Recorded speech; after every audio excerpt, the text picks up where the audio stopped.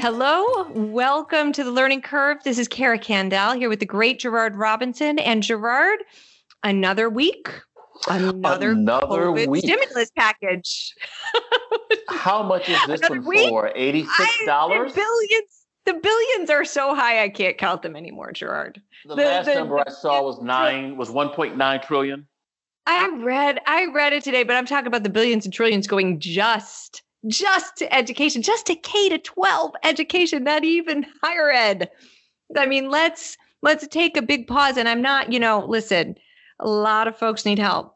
A lot of folks need help. But you and I spend a lot of time operating in the what are the schools going to do with all this money space? And how are those of us who want the schools to do certain things with the money going to advise the schools to do certain things with the money? A hallmark of this package with regard to K-12 is that a hallmark of the last package was this interesting carve out for private schools. But this one for K-12 is that it's really focused on the districts. Other packages, we were giving governors money, more flexible pot, do certain things. This is all about sending money down to those districts. And, some are saying that with all of this federal relief, districts are going to be able to spend this money until like 2028.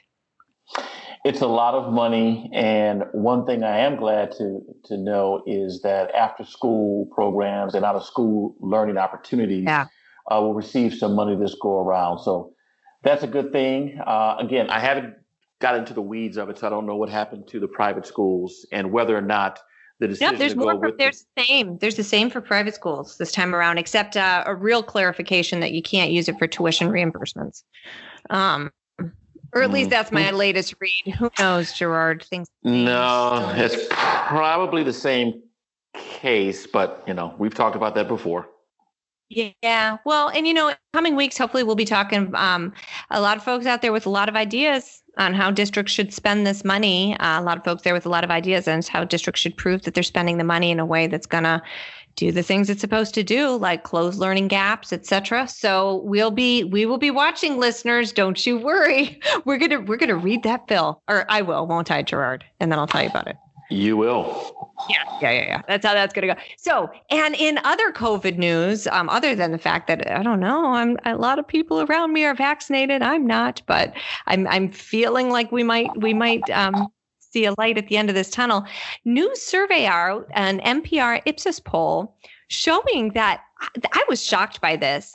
29% of parents who responded say that they're probably going to stick with remote learning. Really? 29%.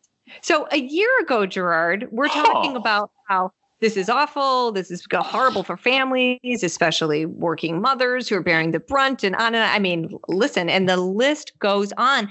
But it sounds like, and I think that this is pretty heartening that, some parents, some kids are finding some use to remote learning. And I think it probably also speaks to the fact that it has been getting better and better. Like we've made real progress in how our teachers have, our districts, that the ones that have actually managed to get devices in the hands of kids and found the kids and stood up learning management systems. We can talk about all that, but that it's, we're learning how to do something here. So it'll be, and, as we've talked about before, the investments that this country and that all countries across the globe have made in the tech infrastructure, in learning devices, in figuring out how to do this online learning thing, one would hope that we don't just abandon it wholesale because, even before the pandemic, it was working for some kids, especially, like Florida has a virtual school, a couple other states have virtual schools that were running pretty strong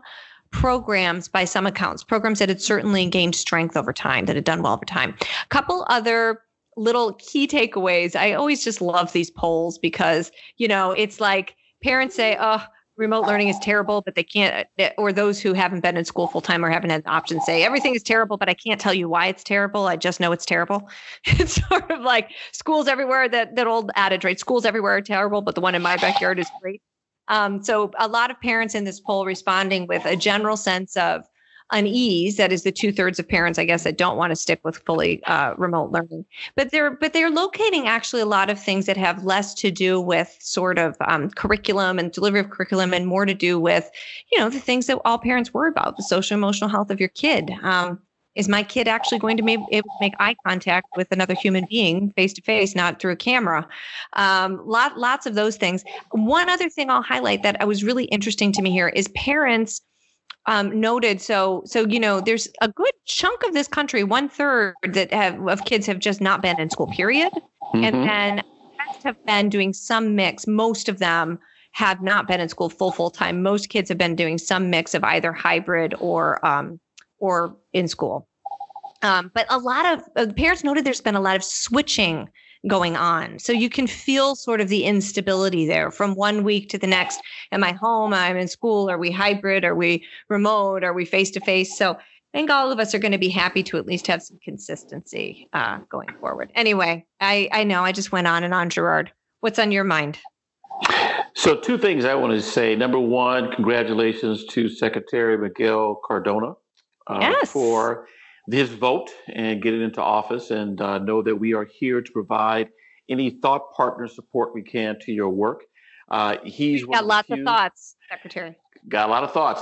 He's the only secretary walking into office with so much cash that's already out the door or will be soon to the states and local areas that he won't have some of the challenges that our first Secretary of Education, who was a Ninth Circuit judge, all the way to John King and Betsy DeVos, he's just got a lot of different set of dynamics. He's also got COVID to deal with. So I don't want to downplay the seriousness of what we have, but schools have a lot of money.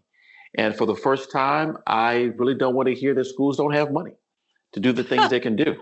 I think they're going to have a lot of challenges, and we know that money alone is only part of the equation. We talk revenue, we got to talk expenditures, but congratulations to him. And again, we're here to be thought partners. And another thing he will have to deal with in the area where race in classroom is a hot topic is teaching and the number of people who decide to become licensed and those who don't. So my article is from Chalkbeat. It's Dylan Piers McCoy, March 4th. Just 1 in 6 Indiana college students who study education become teachers. And this is from a study produced by the Institute of Education Sciences, which is the research arm of the U.S. Department of Education. And they identified that a group of teachers, it was roughly 11,000 who pursued a bachelor's degree in education, only 16% eventually received licenses and found a job in Indiana public schools. And so the Indiana State Chief was concerned, but also the Indiana Commissioner for Higher Education. She said there is a treasure trove of information to look at, and we have a problem. And what was identified is that about 34% of Indiana students are Black, Hispanic, Asian, or what we'd call children of color. And the teaching force is overwhelmingly white. Just 8% of the teachers are teachers of color. And so for the last 3 years, there's been a lot of research and a lot of conversation about the impact that teachers of colors have on the academic and social well-being of students. And so when Indiana says, listen, too few teachers are actually going into education, and the ones who major, only 16% are actually going to get a license, that's a problem. And when you disaggregate data by race, African-American students by far tend to, at a lower level, become teachers, followed by Hispanics and whites. So you have Blake Nathan, who is the CEO of Educate Me Foundation, which is dedicated to increasing the number of teachers of colors. He said there are a few reasons why teachers don't become, or African-American teachers are going into the profession. Some is a concern about incurring student debt and the pay in the profession. So I did a deeper dive in some of the links in the study. And here are 3 things that those who are interested in this subject have identified as barriers. Number 1, 34 states have a GPA requirement for individuals to enter the profession. So we're looking at a 3.0. At a 3.0 GPA, this would exclude nearly half of the Black college graduates and 1/3 of the Hispanic college graduates, according to a federal report from 2012. So 1 GPA. Number 2, let's look at test scores, or those who pass tests. The practice test, which is produced by the Education Testing Service, Black test takers were about 40% less likely to pass praxis than their white test takers, and Hispanics roughly 20%. That's the testing part. Well, someone said, let's create a new assessment, and it's called EdTPA. And it's a portfolio model where you get a chance to actually see teachers in action and look at videos to see what they're doing. 12 states and hundreds of education programs use it. There's a national report from 2015. They found that while there's no difference in performance between Hispanic candidates and white candidates, guess what? Black candidates perform substantially worse on average than their peers. And so when you take a look at that, there are a number of takeaways, but there are two clear ones. If we're going to increase the number of Black teachers in their profession, we have to look at what is taking place for the preparation of Black students in middle school and high school. This is not a college of education problem.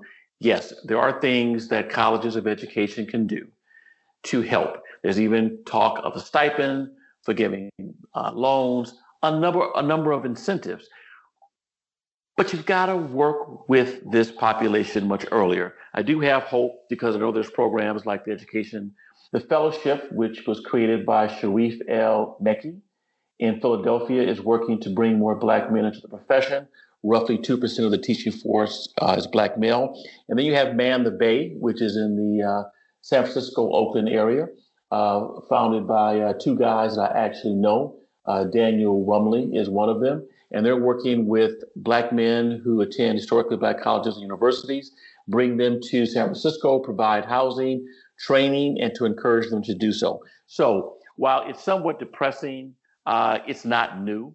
We've had a problem, and we've talked about this for 50 years. Yeah. And I won't be the skunk at the picnic any longer, but I just don't think the numbers are going to change as big as you think they will, because this is a prep problem, not a classroom problem.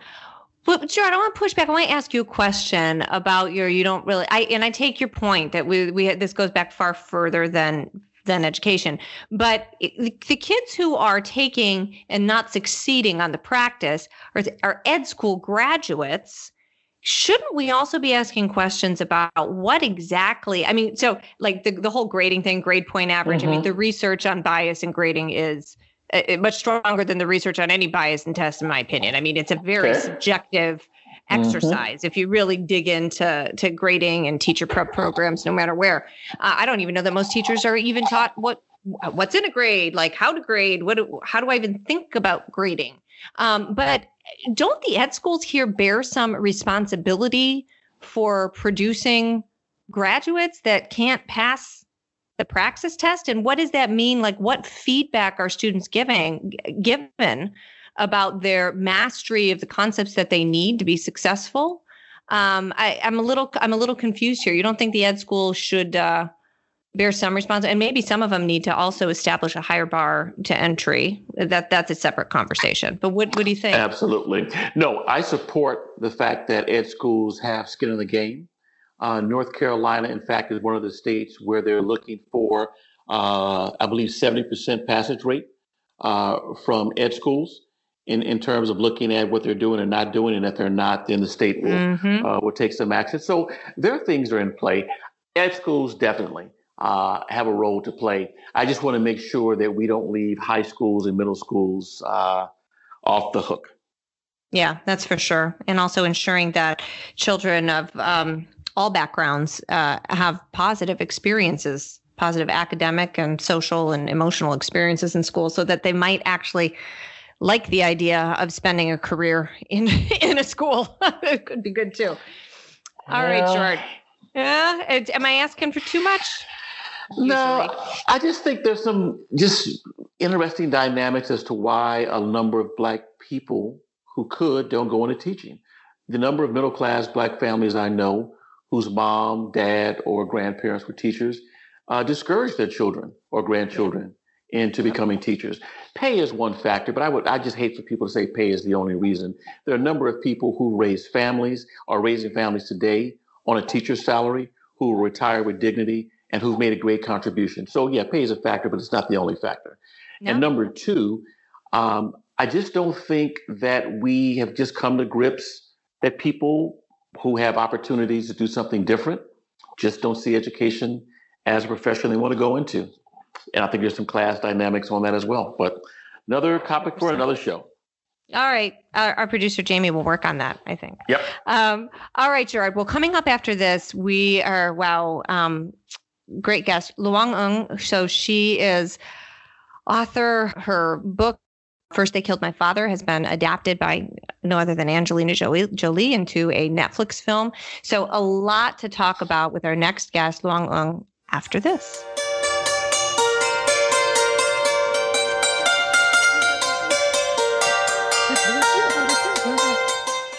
Learning Curve listeners, we are back with Loung, best-selling author, human rights activist, and co-screenwriter of First They Killed My Father, the critically acclaimed 2017 Netflix original movie based on her memoir. It was produced and directed by Angelina Jolie and is now streaming on Netflix.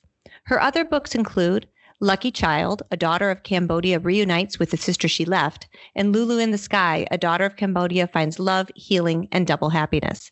She's worked on various campaigns to end violence against women and the use of child soldiers, and to eradicate landmines globally. Among the publications, television, and radio shows she's been featured on are the New York Times, Washington Post, USA Today, People Magazine, CNN, Fresh Air with Terry Gross, and The Today Show. In addition, she's been the subject of documentary films broadcast by Nightline, German Art, and Japanese NHK. Loung has given hundreds of keynote addresses at numerous forums in the U.S. and internationally, including Stanford University, Dartmouth College, Phillips Academy, and Women in the World Summit. And here, right after International Women's Day, we are really excited to have you with us. Welcome to The Learning Curve. I am so happy to be here. Thank you so much for this honor to be here with you all. Well, we are honored to have you on this venue after you've been on so many very high profile ones. And I'm sure many of our listeners probably know your books and the movie adaptation. I want to dive in a little bit to some of what's reflected in your work and into history here for our listeners. So the Cambodian genocide led by the Khmer Rouge under the direction of Pol Pot pushed Cambodia towards one of the most radical forms of communism in the 20th century. It resulted in the execution, starvation, and forced labor deaths of up to 2 million people. 2 million people from 1975 to 1979, and that was nearly a quarter of Cambodia's population. Would you share with our listeners some of your experiences living through this as you discuss them in your memoir, First They Killed My Father? My survival story is, I believe, very similar to many other Cambodians in Cambodia at that time. In 1995, Cambodia, a country of the size of the state of Oklahoma, was populated by 7 million people. And 90% of people were Buddhists, 90 or 95% were small farmers living off the land. My family and we actually lived in the city, in the capital of Cambodia called Phnom Penh. And growing up, I really believed I had a charmed life. I mean, I was very busy spying on my 3 brothers who were believed they were cool with their bell-bottom pants and their Elvis Presley music that they listened on their 8-track tapes. And my sister and I fought often and so loud. My father occasionally would threaten to replace us with monkeys, which we have a lot in Cambodia. My mother was an Amazon in our society at 5'7", was very tall, and being Chinese, my father's Cambodian. So we grew up in a multicultural household as well, speaking both Cambodian and Chinese, and going to school studying English, French, and Cambodian or Chinese. And so for me, life was very charmed. I had my family. I was loved. I felt loved, and they loved me. When the Khmer Rouge, the communist soldiers, stormed into my country on April 17th, 1975, I knew nothing of them. I didn't know about the war that had crossed over from Vietnam into Cambodia. I didn't remember or understood what people were talking about when they were talking about the B-52 metal killing birds that stormed into our clouds and dropped bombs that killed villagers. I didn't know about the communists. I didn't know about the monarchy. I just knew that the soldiers came in with their guns and their smiles, pulled out their bullhorns, and started screaming for us to leave our city because if we didn't leave, we would all be killed because the Americans were coming in, or so they said. And on that day, my life became much stranger than fiction. My family and I, among other 2 million other Cambodians living in the city of Phnom Penh, were evacuated in 72 hours. We packed what little we could that we could carry. We left the city because the soldiers ordered us to. And for the next 3 years, 8 months, and 20 days, we lived in villages that were more akin to labor camps, where all our rights, one by one, how we spoke, where we slept, where we traveled, what we ate, the schools that they abolished or banned, the religion that we were no longer allowed to practice, the colorful clothes that we were so celebrating and loving were taken from us. And then we were forced to wear only black shirts and pants every day, every single day, night and day. And you had nothing else. And they told us when to sleep, eat. And there were no holidays. There were no Christmas. There were no New Year's. And so every day we worked, whether we were 6 or 60, to build and rebuild this country and support this government we didn't know anything about. A government that was known to us as literally, in translation in English, the organization. A government that we didn't know who their leaders were. We didn't know their names or their faces. And we lived in fear every single day. And at the end of that first year, we knew that it was just a matter of living in fear, but living in silence. There was no time to play for me. We didn't laugh. We couldn't tell jokes because that could get you targeted. And so I remember as a child at 7 years old, knowing that to survive, I had to become dumb, deaf, mute, blind, invisible, just so I could have the privilege of taking that next breath.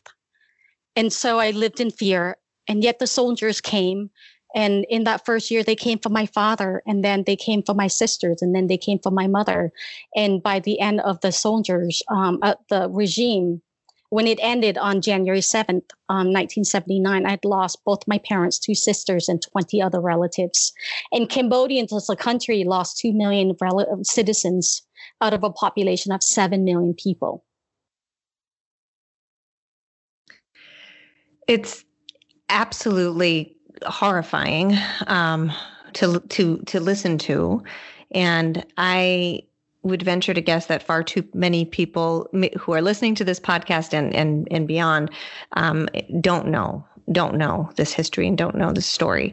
Here on the Learning Curve, we talk about education issues. We talk a lot about history and the teaching of history, and I'm curious to get your take as to how narratives like yours, personal testaments, your memoirs, can be used by teachers and students so that we can understand the full gravity of what led to what came to be known as the killing fields, what this system did, the fact that it decimated a population of people.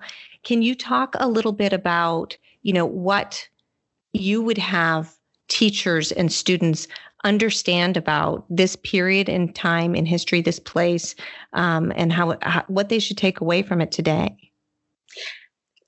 The fact that the Khmer Rouge were committed brutal genocide against its own people is known. The fact that 1.7 million people to 2 million people died in a span of 4 years is known. The fact that Cambodia, a country the size of the state of Oklahoma, is today littered with over 20,000 mass graves is known. And yet, what do we know of the people? What do we know of the heart? What do we know of fathers and mothers and brothers and sisters who fought so hard that they could be here to be with their loved ones? What do we know of their dreams, of their culture, of their history, of their favorite foods and favorite music? What do we know of the level of their educations, of what they wanted to study, the dreams of a future that they all wish for? That, I think, is the power of memoirs and stories like mine, is to take away the numbers of people and the statistics of victims and survivors, and to give us our voice back, to allow us to reclaim our heart, our history, our culture, allow us to be seen as human beings, as daughters, as mothers, as fathers, as sons.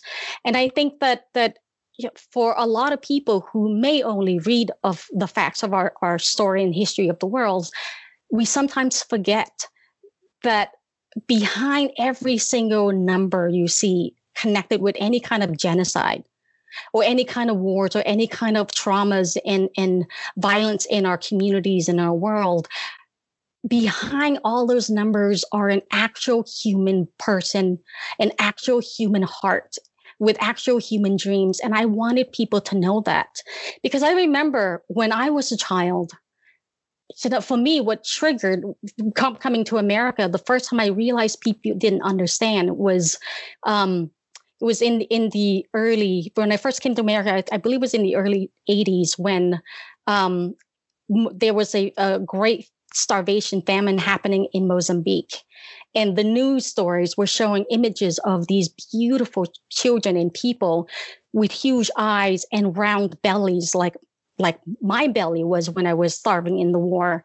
And I was very clear that people could see this picture and maybe feel sorrow, but they could not feel the heat.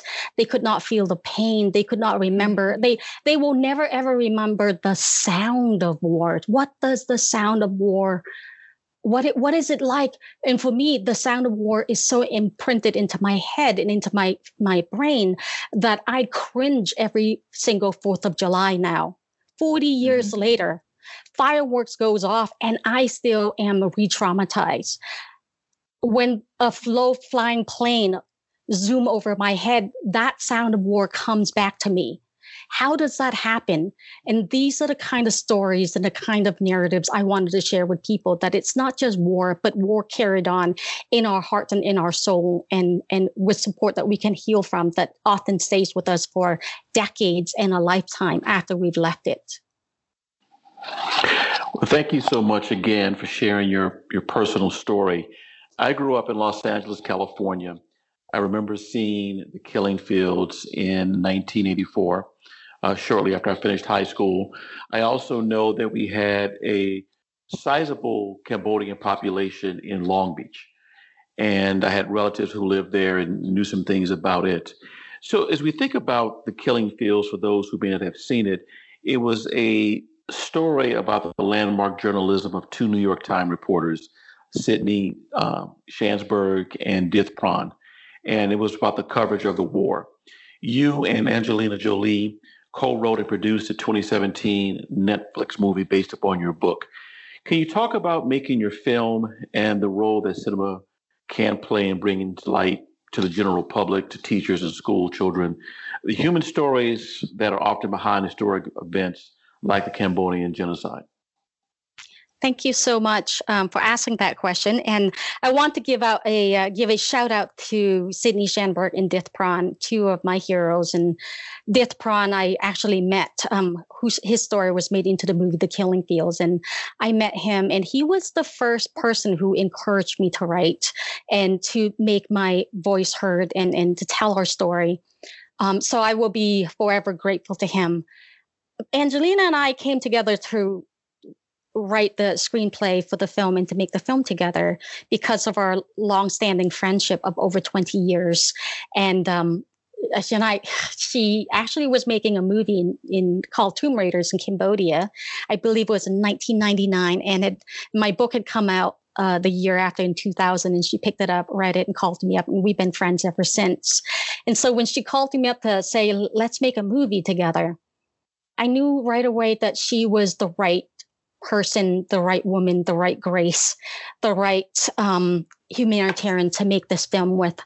I would entrust my story to no one else but somebody with a track record of doing good in our world, because the story is too important to just to just tell it without consciousness. I am so grateful for to Angie for leading the process, and just as grateful to the Cambodians who came together to help us make the film. We shot the movie in Cambodia for 3 to 4 months and worked with about 20,000 or so extras, Cambodian artists, Cambodian designers, Cambodian costume designers, Cambodian musicians, and it was just an all Cambodian star cast. And for me, I've never had an experience working on such a big project with Khmer people, making a movie, my movie, in Khmer language. I say this and I get chilled just even saying it again. To make the movie we made in my country with Cambodian people in the language, everything just felt more than film. It felt like soul. It felt like we were traveling on a soul journeys together, and we were together as a community. My experience of writing the book was very solitary, very painful, very alone. And there were times when it was harmful for me, to be honest. There were times when I was in so deep in the writing and the re-traumatizing of myself to write the book that I was in so much pain. And I'm so glad I'm here alive today to speak of it. But to make a movie with a community of people who care so much and who have lost so much and who've also gained so much, that it became a very cathartic healing process for me. So I'm very grateful, and I hope people find the film powerful. And I'm so grateful to Angelina for putting us on that healing route. 20,000 extras who are your people, who are part of your story. We often don't get a chance to get, I would say, behind the scenes look at that. How did some of them feel and react and respond initially when this idea was put out to make the movie? That we were so supported because we were so respectful. Angelina is very loved in Cambodia, and she is very respectful to the culture, to the country. And we did our work and we did our research, and we put building blocks of what we actually took care of each other. We took care of ourselves. We took care of each other. We made sure on the movie set that there were Buddhist monks to bless the land before we shot on location. We made sure that there were therapists to speak to people who may be re-traumatized. We made sure that there were tents with games and boxes and boxes and boxes of Lego blocks for the children in the movie so they could have time to play. We made sure we were well fed. If you are going to shoot a movie about starvation and people who went through starvation, you better make sure your movie set has food everywhere. And so I think because we were so respectful that people respected us in return. You get what you give is what I believe. And the Cambodians the Cambodian we talked to and we worked with were grateful.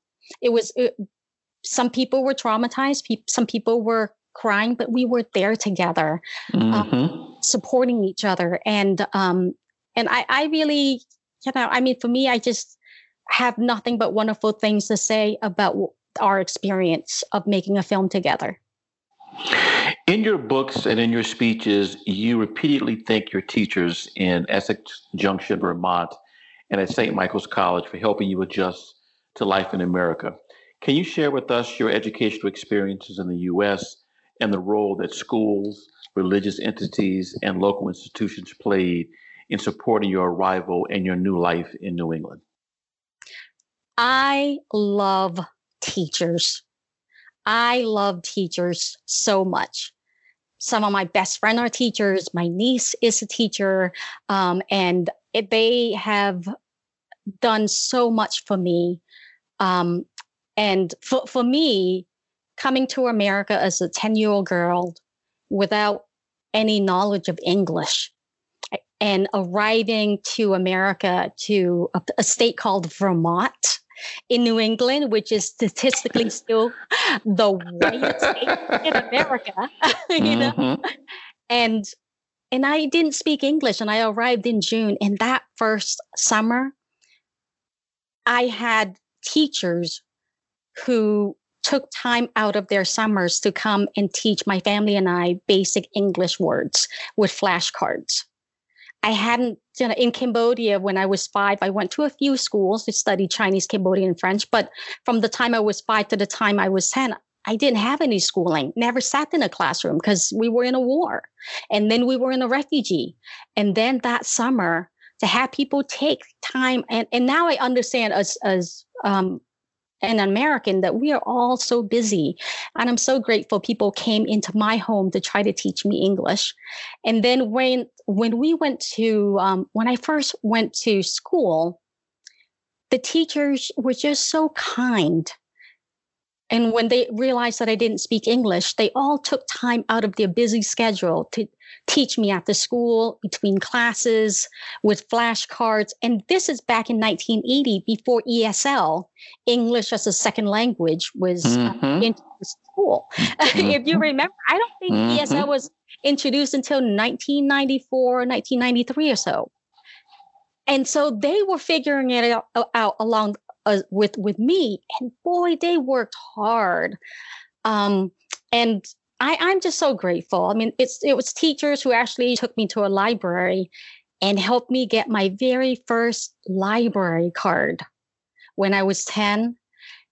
And that for me was a universe opener, not just a world opener, but a universe opener. Because all of a sudden I went from just reading words to reading about aliens on Mars, to hitchhiking with the hitchhikers to through the galaxy, and it was my teacher Ella Severance when I was in the 9th grade, who after the very first time I dared to wrote of my story for school class, he gave me back my paper with an A++ grade on it.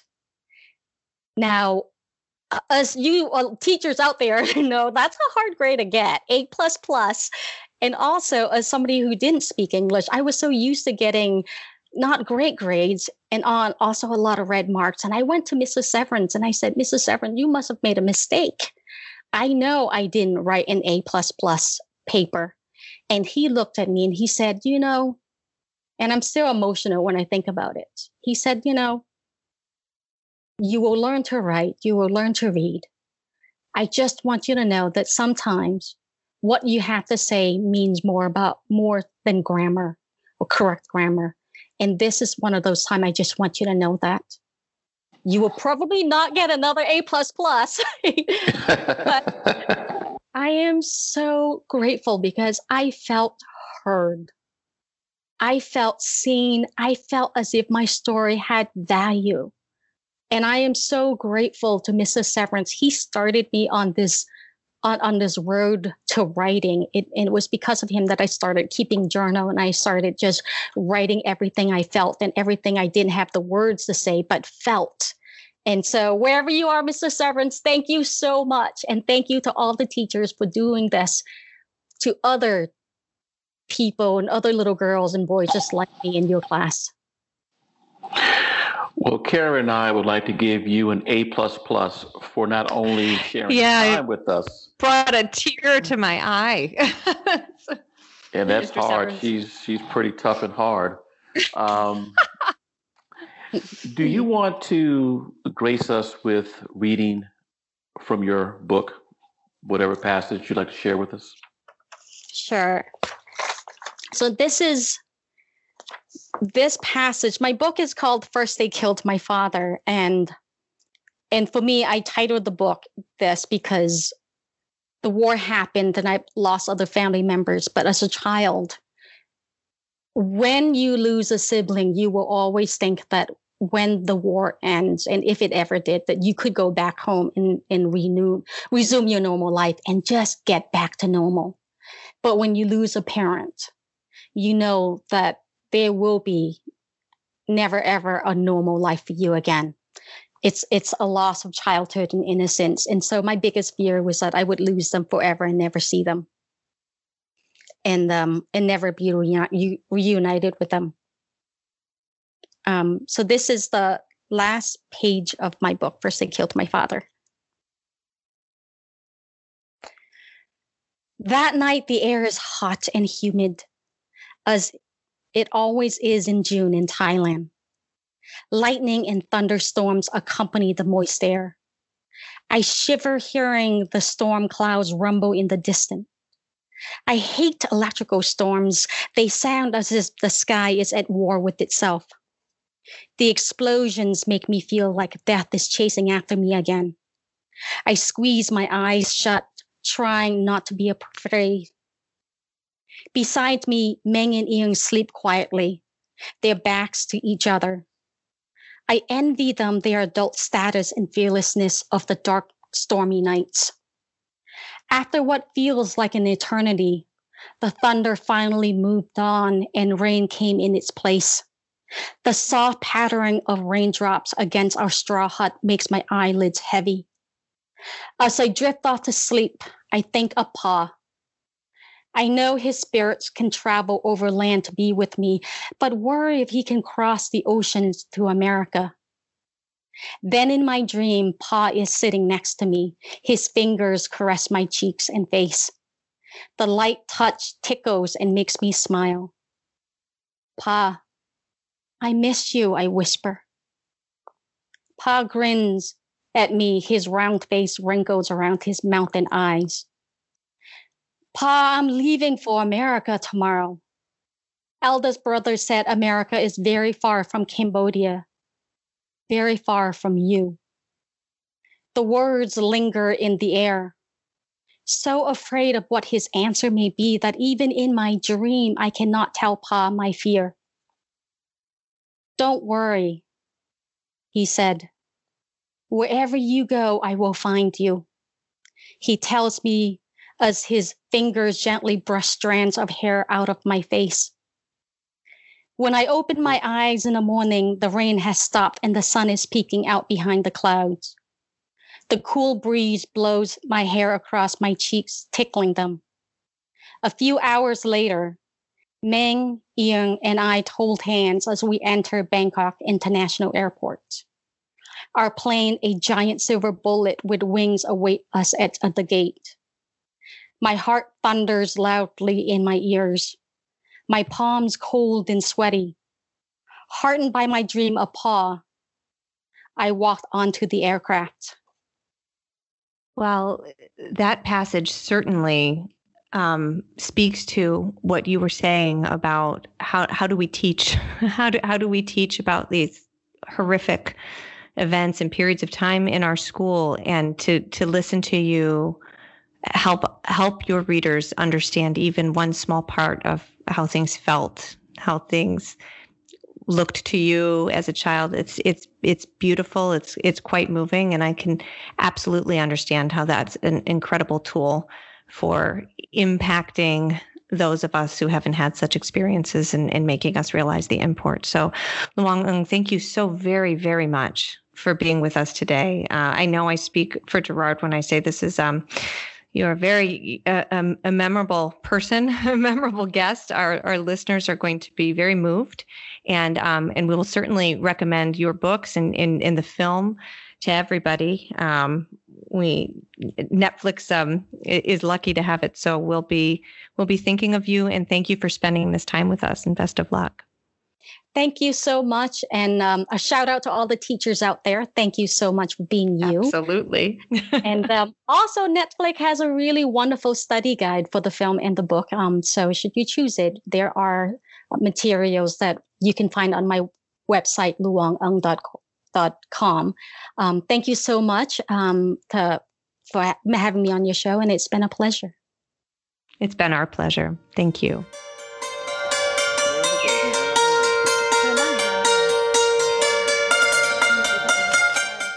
And wow, after that incredible guest, incredible account, we're going to close it out with what I think is a rather uplifting. I was trying to choose, Gerard, between snarky tweet of the week and more uplifting tweet of the week. And after our guest, I'm going to go with the latter. So this one is from our friend Nina Reese at Nina Charters, tweeting out an article from a local El Paso news station that Idea Public Schools, Idea Charter Public Schools ranks among the top 5 across the state of Texas for providing meals to children. So it looks at how districts do in providing meals to low-income children, especially important now because so many kids are used to getting at least lunch at school, and that's changed a lot during the pandemic. Apparently, IDEA is doing just an amazing job. They're really hitting it out of the park because a lot of charters, unfortunately, in Texas aren't doing as good of a job. So one of the reasons I like this story, I love that somebody's highlighting this, is because all those other schools go and ask IDEA, how'd you do it? What does it take? And how do we get there? So next week, Gerard, we are going to be speaking with Dr. Catherine Tempest. She is a senior lecturer in Latin literature and Roman history at the University of Roehampton in the United Kingdom. She's also the author of Cicero, Politics and Persuasion in Ancient Rome, and Brutus, the Noble Conspirator. So never a dull moment here. You can't say we don't bring you just a wide range of topics on the learning curve. We're looking forward to that. Gerard, until next week, stay safe, stay sane, stay happy, and don't forget to read that COVID relief bill, okay? I would do so, Martha Washington. Take care. Goodbye.